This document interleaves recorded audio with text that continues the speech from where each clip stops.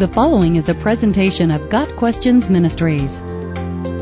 Are Christians little gods? Some theological systems, such as Mormonism, teach the heresy that people can become gods in their own right. Roman Catholicism teaches what it calls the divinization of men, the only begotten Son of God, wanting to make us sharers in His divinity, assumed our nature so that He, made man, might make men gods.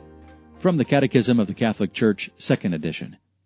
Although the Catholic meaning is that believers are united with Christ through the Eucharist, what has been popularly termed the little God controversy originated with Word of Faith pastors and teachers.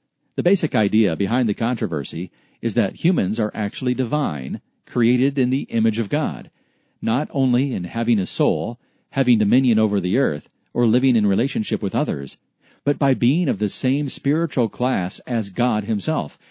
Biblical theologians decry this concept as misguided at best and heretical and cultic at worst. The main tenet of Word of Faith is that when we ask something of God in faith, He is compelled to fill the request. As little gods, our words have much power. This error is taught by some television evangelists, and its roots in Pentecostalism have made it more common in charismatic churches. The Word of Faith movement has a number of popular monikers, including Name It, Claim It, Prosperity Theology, and Health and Wealth Gospel.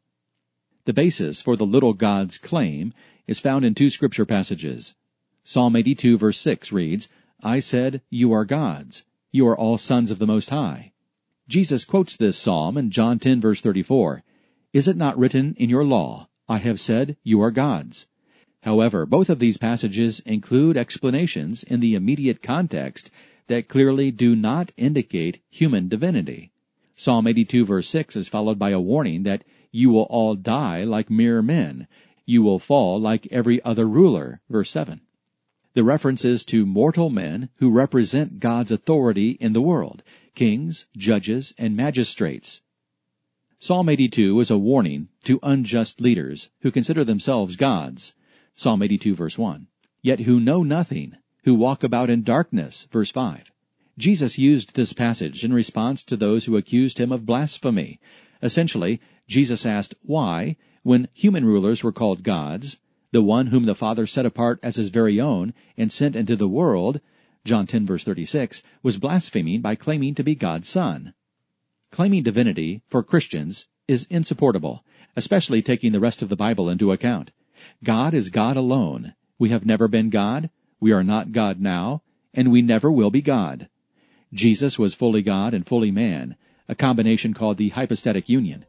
If the little God's hypothesis is accepted, it imputes to Jesus a lesser divinity of some kind. He became a little God like us. John said that the Word became flesh and made His dwelling among us, John 1 verse 14, but this does not indicate a lesser divinity.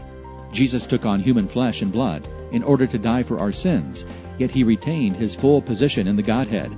God created us with a spirit, but that spirit does not hold divine qualities.